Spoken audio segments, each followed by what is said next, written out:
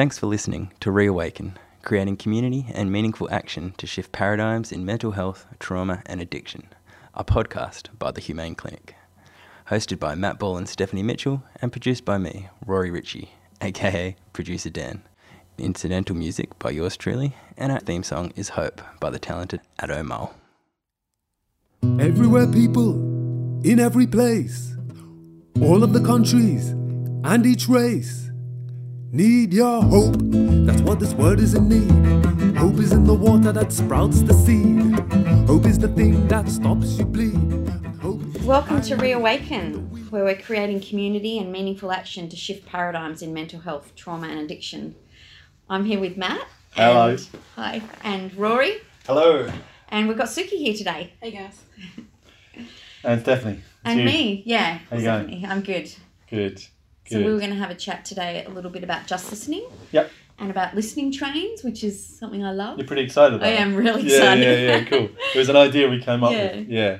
And maybe we could even demonstrate it during the podcast. yeah. There's 4 of us in the room. Yeah. We could do a Oh listening my train. gosh, that would be beautiful. See how that goes. Yeah. And we're going to relate that as well to emotional CPR and We CPR, which, my thoughts around listening trains and emotional CPR support is that if we've really listened and we've really supported someone by not only listening and hearing them, but also offering our hearts and ourselves to them, nothing's left on the table. Mm-hmm. Nothing's left hidden. Nothing's left unsaid. And therefore, we don't walk away burdened by each other. Yeah. We walk away connected and revitalised and empowered by each other, which is what emotional CPR says. So that there's a kind of shared experience. I think we did some training recently with a big non-government organisation where people, the staff was sort of saying, we can't do ECPR because we already give so much, and it just feels like, how can we give any more? And I think that was real telling for us to sort of realise we didn't get across that, no, actually it's not burdensome if we're really finding a space of connection with a person, and that I'm filled up as well kind of by the experience. And if I'm not, that I can do what we call this listening train. Yeah. I can find support for me Yes. as well in that moment, either with the person if it's available. Yeah. If there's 4 of us here and you're telling me something and that's a lot for me, which we're going to talk about and show in a minute, I can reach out to somebody else to be included. But I suppose I was just thinking too that more broadly, if we think about working with people, years ago, this seems so important for me to say, and it's not really on topic, but I want to say it. Years ago, I was working as a therapist. Well, I still am a therapist, and I was kind of telling a supervisor of mine that I'd been really feeling quite emotional about someone I've been working with, and I said to him, "How do you not burn out?" I wasn't feeling burnt out, but I was pretty distressed about the terrible things that had happened to this woman, and it was a lot to sit with.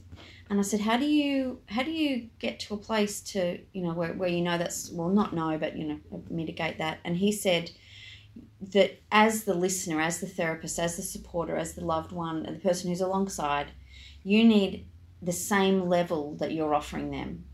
So if you're offering real kind of connection and heartfelt listening space and a space for care and compassion and nurture, then you need that for you too. Yeah, absolutely. And I felt that was really important in my journey. Yeah. It was Ben Swift. Oh, okay. Yeah, cool. said that to me. Yeah, I just think it feels so important that because it creates mutuality at different levels, doesn't it? It says that the therapist is human. Absolutely. Just as the person seeking therapy is human. Yeah. And we don't need to be frightened of that. No. It's the old story that there's a wise person and an unwise person, a skillful person and an unskillful person, a together person and a broken person. They're boring old stories. Yeah, exactly. And I think this also relates to me thinking of our friend Ben about open dialogue, who was person involved in bringing Markku, when he was with us still, over from Finland to talk about open dialogue. And I remember one of the things I learned from the first 2-day workshop in South Australia ever on open dialogue was this idea that don't take content out of the room.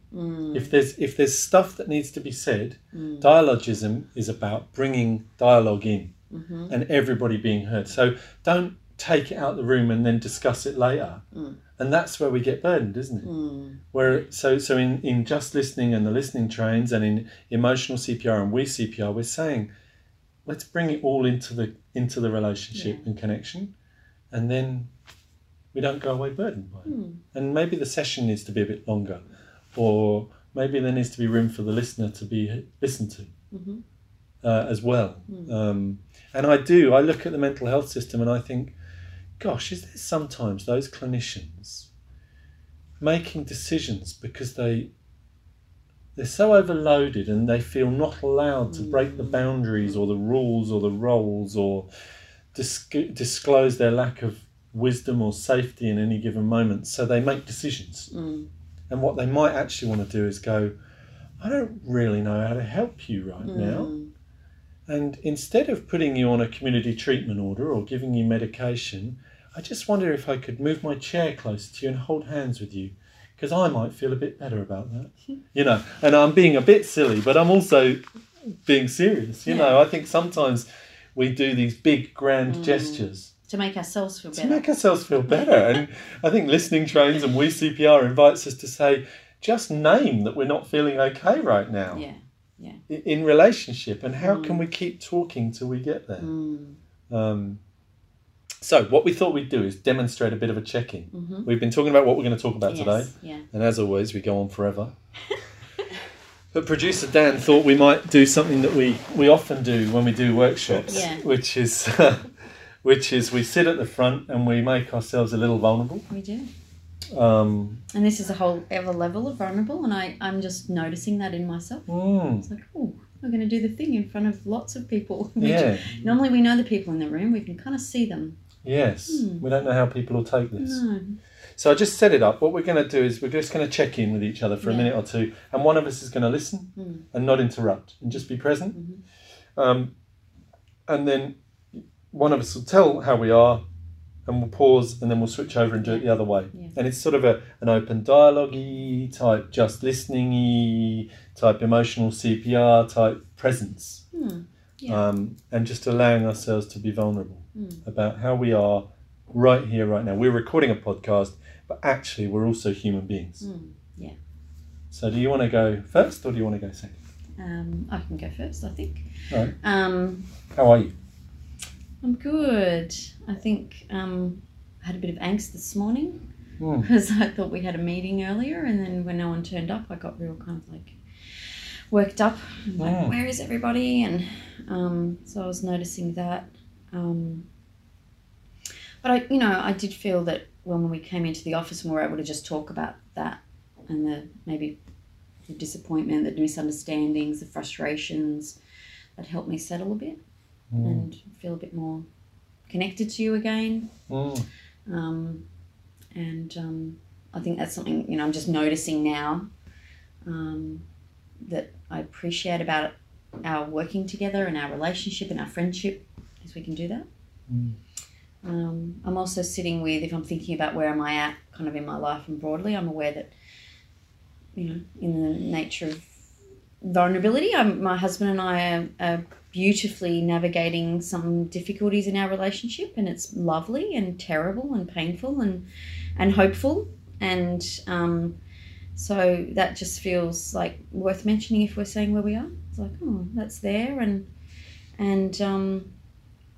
it's been a long time coming. We've been married 30 years. So, you have the same old fight every year for 30 years or however long. So it's been nice to sort of go like, oh, we're going to do this again. Great. Okay, let's do it a bit differently. And we are. So that feels really nice and also painful. There's a reason you go around those things for 30 years.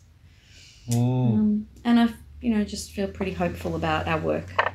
That's probably the other thing I'm sitting with at the moment is I've just come back from Italy. I've done some training. It feels really hopeful. I'm feeling like there's a shift in my client work.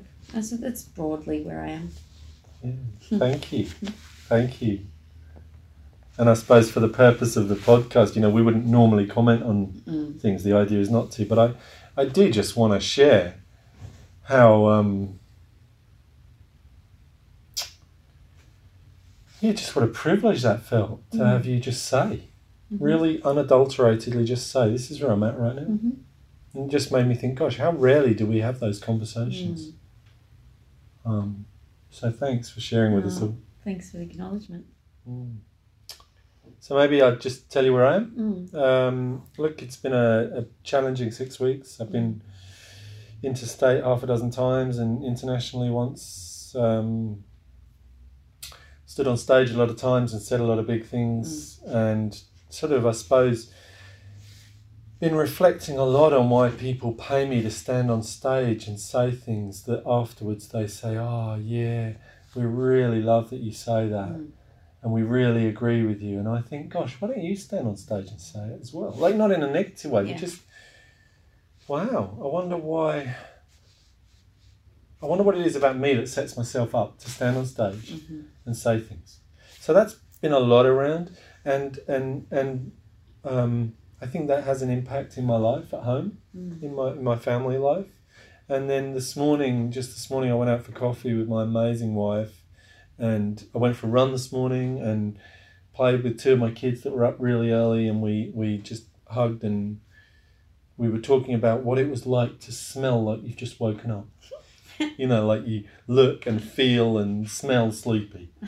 And you kind of, it's one of those beautiful things that you rarely get to do with anyone, because it's very private and exposing of a human being to be in your natural states. But you can kind of do it with little kids, because they haven't got all these social norms of, like, one of my little girls, she was just unmoved by me saying she smelt of just waking up, you know, and it was kind of, she wasn't seeing that as an insult or a derogatory statement, and I didn't mean it as such. I was just noticing, oh, that's what you smell like when you wake up. And she said, oh, and you smell like you've just woken up, you know, and because it was a little kid saying it to me. Anyway, then I went out for breakfast with my wife, and we just had this really beautiful moment of acknowledging where each other are at the moment, and that she'd been having some dreams about how I was and how busy I was and how hard I worked and how we worked. And I was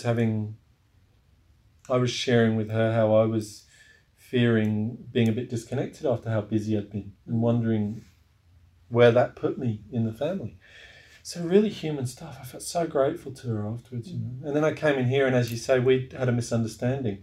And I think that when we started our work together 2 years ago in this business, that misunderstanding would have got bigger and bigger on us. And today I just noticed that we were able to have a pretty frank conversation, not agree on everything, but also just feel that was quite productive and quite nice. And now we're sitting here doing a podcast, and I feel quite alive right now. Yeah, it feels good. Yeah, it does. So that's where I'm at. Yeah. Oh, looking forward to Christmas. Are you? Not because I really believe in Christmas, but because I'm going to Bali. And I'm going to sit by a swimming pool and read a book, which I never do. Nice. It's the sort of thing I hate doing, but I secretly romanticize being the perfect thing to do. So I'm going to try and do that. I'm loving that. Good. I want photos of by the pool with your book. Yeah. I'm going to try and read a non-intellectual based book. Non-therapy book? Non-therapy, non-mental health, non-philosophy. Something really trash. Okay, good. Yeah. Like a Ben Elton. I mean, I know it's got sort of pseudo-political undertones, but let's be honest about it. There's nothing political about Ben Elton's work anymore. It's not like the 70s and 80s where he stood for something. And on the day of the British general election, where we're about to see a bloody neoliberal conservative landslide over a formerly communist left-wing Labour government, who knows where we stand? And goodness me, we could do with Ben Elton standing up seriously as a politician, but he doesn't. Anyway, slightly gone off topic. Thank you, Matt. Yeah, that's how I'm very feeling. impassioned. Yeah, no worries. So, where are we up to then? This is what we do. We talk about how we feel. We do. We spend a lot of time talking about how we feel, and I think that it's kind of one of the most important things in what we teach people, as far as what you can take into your home life, your work life, your personal life, but also in the therapy space. And I think it's one of the things that's been really important when we have people in the clinic, you know, students or people we've brought on kind of 2 new staff really. And so, you know, those open dialogue spaces, those spaces of being genuinely kind of reflecting on what's here for each of us is important. And I want to say that, you know, it strikes me as you're saying that I've worked in what we call addiction, and I've worked in trauma, what we call trauma, and I've worked in mental health. And one of the things that strikes me is what you're saying, we teach people this, as in professionals in this field. Yeah. One of the things that strikes me is how naturally skillful people are in environments of mental health, trauma and addiction in having more genuineness in relationship and conversation. I love you saying that, because we've just taught in Tasmania recently, and what was the highest, sort of like the loudest feedback in the room after the 3 days was people saying, we are just so grateful for the permission to do the thing we know we always wanted to do and we're good at, and we feel like we can't do. And so you're right, we don't teach anything. And most of the people that said that were talking about people they'd lost to suicide or people in their family who'd been labelled as mentally ill. So they were inherently talking from their hearts. And then you go into the professional environment and you can't do that. Yeah. So I remember working in addiction services in the UK, and one of the most joyous experiences of working with people who were said to be addicted to heroin and were clearly using a lot of gear, and it was causing a lot of problems in their lives, was I used to love sitting around in those environments and just hearing people talk. Yeah, there was bravado, there was defences, there was tense, but there was also people talking deeply from their hearts about the pains of their lives. And it was all the mental health, addiction, trauma stuff, but it was life. And then they came into the services we offered, and there was this kind of responsibility of the professional and then of the client to talk in a different way. It never made any sense to me. Go and sit in people's houses and they'll just talk normally. Bring them to the system and they'll have to do something else. So I think what we're teaching with Just Listening, with emotional CPR, with open dialogue, with dissociacotic, with IFS, with whatever it is we're trying to offer, human-to-human relationship stuff, humane approaches, is perhaps just inviting people to go back to their natural state and inviting professionals to get out the way, move out the way, allow people to be the wonderful selves that they are, or something. Yeah. So I'm mindful of time, and I don't know where we are. We're probably approaching a break. Do you want to, what were you going to? I was just going to say, we do want to talk about listening trains, because we haven't explained that yet, and we keep talking about it. Yes. So we touched on this in a former podcast. Just Listening is justice in listening, witnessing and hearing the story of another. It's about listening with all that I am, everything that I've got, to be present for this person. And, we may or may not offer something back to them verbally or gesturally, but offering ourselves as the main component of listening. We are offering justice by me witnessing you, which is what we demonstrated both ways. We're talking about ECPR, which is about saying if your or my heart is not operating at its fullest and not full and feeling well, somebody else's heart can be offered to allow my heart to feel fuller and more connected, more powerful, more empowered, and then revitalised, more energised.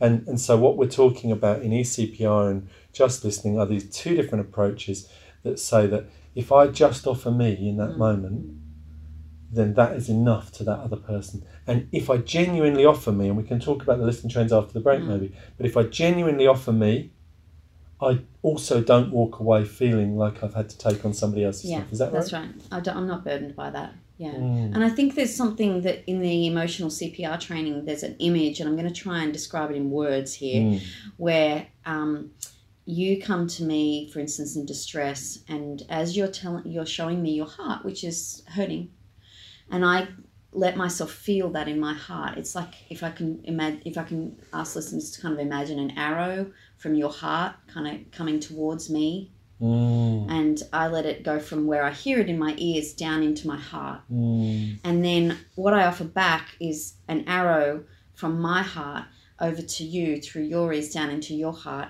But then this is the magic of it, Matt, is that then you're now not just speaking from your mouth about the brokenness of your heart or whatever. You're now coming again from your heart, and eventually this kind of circle, if listeners can imagine the kind of the circular space of these arrows that go round and round from my heart to your heart to your heart to my heart, backwards and forwards. That's what we're describing as revitalizing. It's not burdensome at all, because actually there's a flow. And it's heartfelt. I'm legitimately being with my experience in response to your experience, and then what you come back to me with might for a period be still a lot of pain from your heart because you're being heard. It's like, here you're saying to me, here's my heart, it's really in a lot of pain, and as I'm going, I'm getting that, I can hear that, I'm willing to be with it, this is how it is for me to hear that, I'm really feeling the depth of it, and maybe I'm offering some sense of gosh, that feels like a lot, you know. Then in that moment, you might initially tell me more of the difficulty, but eventually what'll happen, and this is what we talk about in ECPR, is you'll eventually start to speak about a different experience of maybe feeling my heart touching yours. You'll start to sort of say, oh, just you listening, my heart's not quite so heavy. And then there's this shift in the space where, through me somehow offering you that, mutually we're both enlivened at the end. And I really could visualize that. I've seen the images, but I hope others can kind of get that sense of flowing between the hearts, you know. And I suppose what really I want to just make the point then, that you talked about you in your beautiful relationship working through as you're more able, you and your husband, to expose your hearts. My wife and I this morning were connecting deeply by sharing our hearts with each other. What we're saying is that happens in the mental health space. But look, it happens in your life. It happens in my life. So this isn't some wacky mental health intervention that's only for a person in mental distress that comes to a system. This is about our whole communities being available to offer this to one another. And it goes back to the conversations we had about suicide. Find the person that can share their heart with you to talk about suicide, not necessarily somebody that you've been told to go to. So I just really want to accentuate what you've described is something that happens and can happen in all of our lives at any time. But yeah, and I think that it's just worth mentioning, because I know I do say this a lot, but that we have become expertised. Somehow we've been told we can't do that. We can't sit with someone from our heart, and only an expert can do that. So I'm just wanting to really follow up on what you were saying by, let's go back to what we know. Yeah, absolutely. I love that expert thing. So I had this image while you were saying that of the person seeking to express their heart and the expert only offering their head and their intellectual professionalism. So it's rather than this connection and the flow where two hearts are connected, you have one person who's speaking from the heart and another person with authority and professionalism and expertise trying to connect through the head, and that the flow inherently doesn't work. It needs to be heart to heart. That's right. And I think I know we have to go to the break, but just to say that it feels important to me to just say that doesn't mean that ECPR is gushy and all we do is lovey-dovey. Yeah. Because sometimes what's up for me is something really powerful, and I might share that with you, and that may be the thing that's important.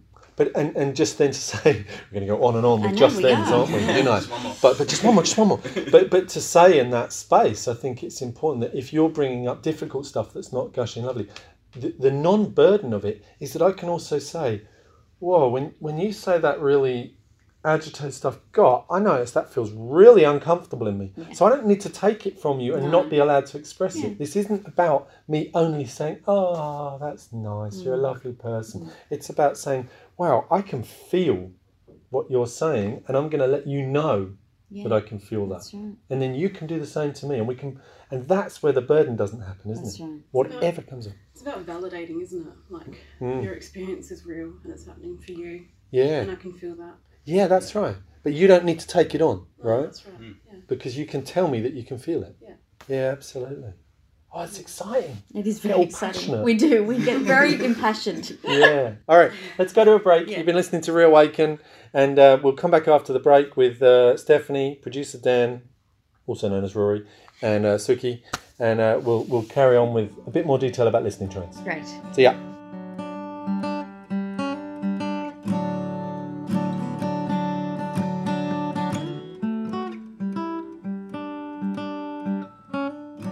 Welcome back to Reawaken, creating community and meaningful action and shifting paradigms in mental health, trauma and addiction. I'm here with Stephanie still. Hello.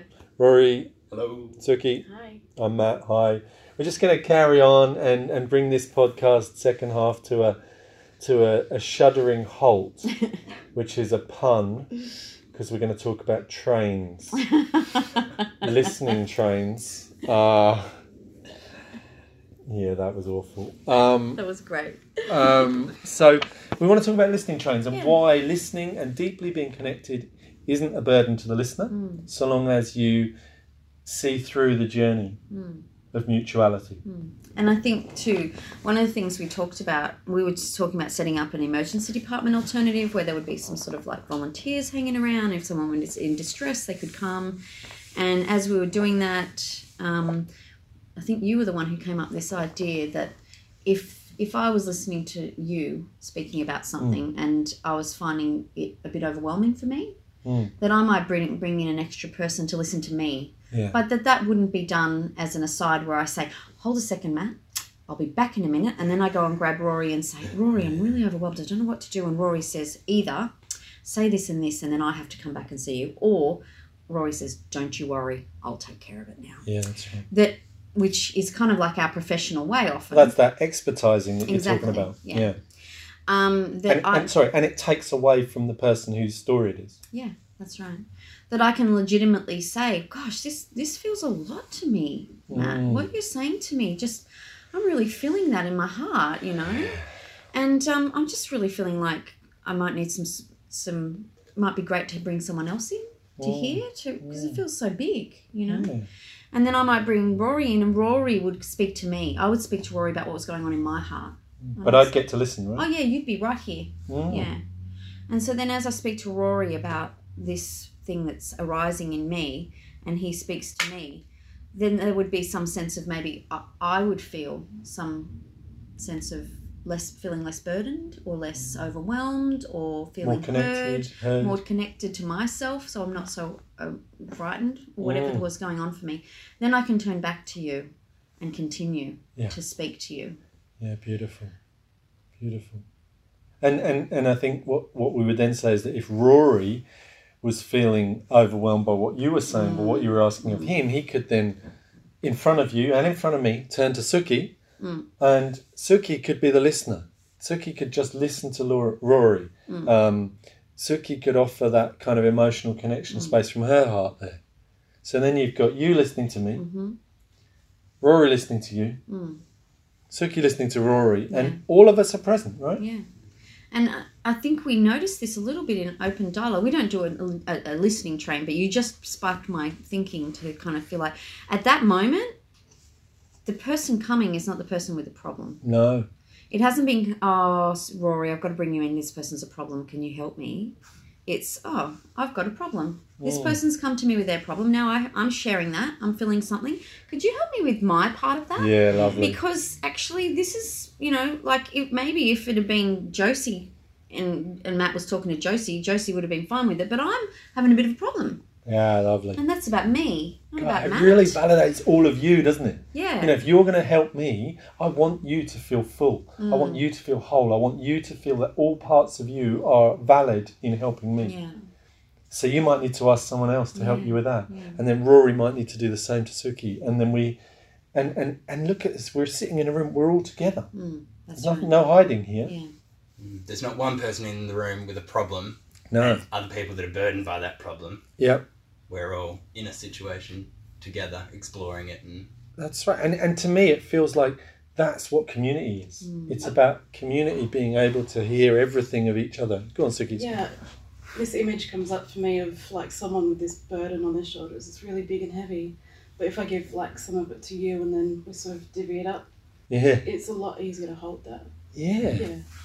Yeah, and I kind of got this fantasy that in an ED alternative you could have like 10 or 15 people in this chain. And so the whole place is dealing with the problems of a society and a community. And as you say, the burden has been divvied up. Yeah. And everybody can be honest here because there's such a beautiful big train that we can just keep pulling people in to share the load. And that way we can, I realise it could be daunting and you check in with the person at the start, but maybe, wow, look at all these people that care about us in here right now. Yeah. And want to share. I think when you have that connection from the heart, a lot of times you get a bit you say you kind of get stuck when you start thinking about stuff too much, intellectualizing it, or trying to fix things or solve that problem. But when you just stay in the heart, there's that flow of energy continuing, and it's just I think that's important, because I think it's when we move away from our heart that we get burdened intellectually. Oh, I find that all the time. When I first learned ECPR, I found it really difficult because I'm so, I've got I've been trained as a therapist. I've got some great therapy ideas in my head. I know how to do that stuff. I know that one. Yeah. And so, I was sort of really noticing that, what am I trying to do right now with this person? Like, I'm trying to do something rather than being with them. Yeah, lovely. And so it's like, how do I dip down into how am I feeling right now? What am I noticing about this experience right now? I'm trying to be helpful, and I can see it's not really helping the person because it's problem solving. And they're probably smart enough to solve the problem if it was something you could rationalise. What they need is me to be alongside them in listening to their experience until they can make sense of it, until they can feel safe enough with it. And I think from an ECPR, from an emotional CPR point of view, the listening train looks a lot like We CPR, where we come together as a community and we just share, probably in a slightly less intentional train type way, but we just share all of what's coming up and bounce that around between us from our hearts. And I think it's such an important subject to know that the narrative that by listening to others we're inherently going to be wounded or overwhelmed is not always true. If, as you said earlier, we're getting enough of what we're offering to someone else. Yeah. Now that can look like classic supervision or whatever it does in the professional world. But if we're offering ECPR or just listening in our communities, in our homes, in our families, in our community centres, in our sports clubs, we just need to make sure that everybody's sharing that out. I think too, there's one thing I do want to say, because I know we have to wrap up soon, but I think too, if I'm burdened by somebody's experience, then what we don't talk about in professional services is the fact that is about me at that moment, okay? And what have I not seen in myself? What am I disowning in my experience that this person's mirroring to me? And so in my mind, the more we can be within our own experience, the more, in my words, the more work, the more that the therapist does their own therapy, the more they go through their own healing journey, then the more we're capable of being with. And I suppose, I just think it's really worth saying, yes, we need to have nurture. If we're offering nurture and care, we also need to get that from people, but not also denying the fact that we need to also look at what is difficult about this situation for me. So, if I think about the example where that guy said to me, get as much nurture as you need, I remember also seeing you for supervision, Matt, and was saying, I don't know why I'm crying about this client. I've heard this story a lot of times, but today it's impacting me, and you kind of saying, well, it makes a lot of sense to me that you would cry. This is a very cry-worthy situation. It was a pretty horrible story. And then as we unpacked it, I was able to talk about, I definitely have some beliefs about, or some burdens maybe around feeling like there's a lot of bad stuff that happens in the world and I'm supposed to somehow try and fix it. So that was part of my work then. It's not about my client at that point. It was about something that I was holding on to still. So I think that's also important to just say in there. That feels really valuable. There was something in there that really jumped out of me, and then it hid again. Which is kind of what you're talking about, really. What's hiding? What's lurking? Oh, I tell you what it was, when you talked about disowning something. And it reminded me of Hal and Sidra Stone's work, The Theory of Selves. If we can capture when we're disowning something because it's unbearable, well, that's what we can bring in. We don't burden the other person with it. We don't tell the person we're supporting, oh my God, I just had to disown this part of myself because it's unbearable. But we can notice, in ECPR at least, we could definitely be saying, wow, I notice a real discomfort around for me right now. And that might actually be relative to what the person's telling you. So we're noticing what's happening in us and we're bringing it back into the relationship. And I think that's beautiful. If we start to notice something in ourselves, oftentimes when we've been doing ECPR, you might bring that in or I might bring that in. And sometimes, like, that's exactly how I feel. When you're going to say, I feel pretty overwhelmed, the person goes, yeah, so do I. Yeah. You know, and sometimes they don't. They go, no, I don't feel overwhelmed. I feel scared or whatever. Well, then we can then look at that. And then it's right. beautiful because yeah, they're clarifying. Yeah, their voice is heard. Yeah. Yeah. Well, look, we ought to wrap up, aren't we? I'm really glad we did this. It was your idea to do this podcast, and I'm really glad we've gone there. Producer Dan, any final thoughts? No, not at all. Really enjoyed this one. Yeah, thanks. Suki? No, it's just wonderful. Yeah. Yeah. Great. Steph, anything? No, it's been great. Thanks very much, Matt, and thanks everyone. Yeah, thanks to everyone, and we'll see you again on Reawaken, creating community and meaningful action to shift paradigms in mental health, trauma and addiction.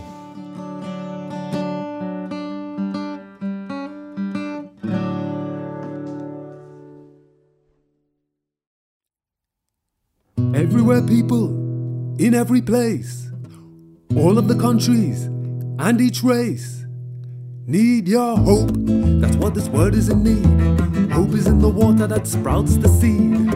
Hope is the thing that stops you bleed. And hope is the irie in the weed.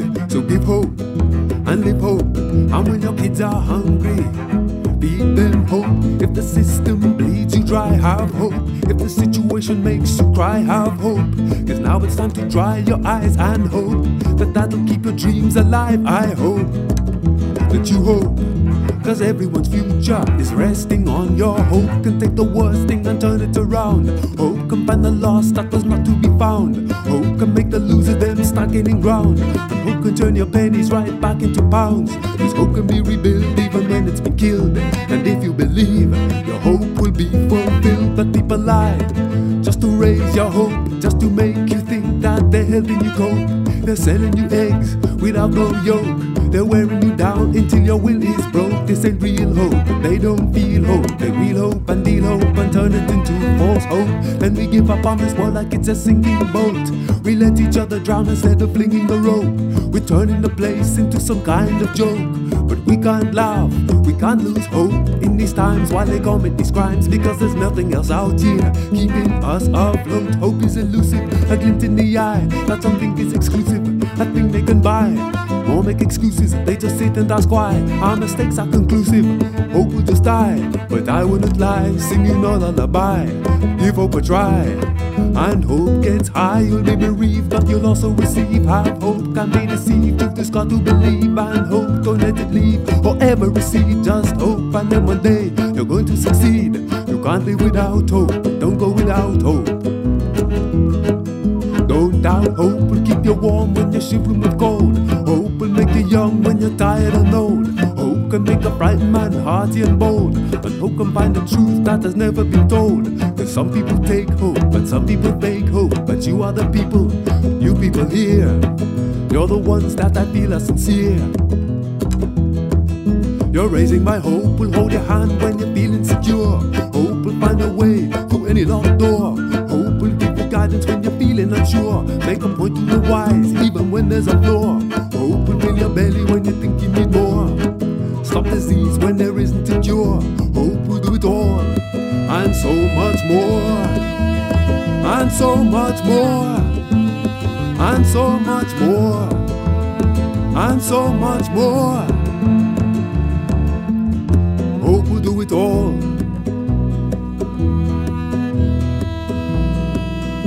and so much more.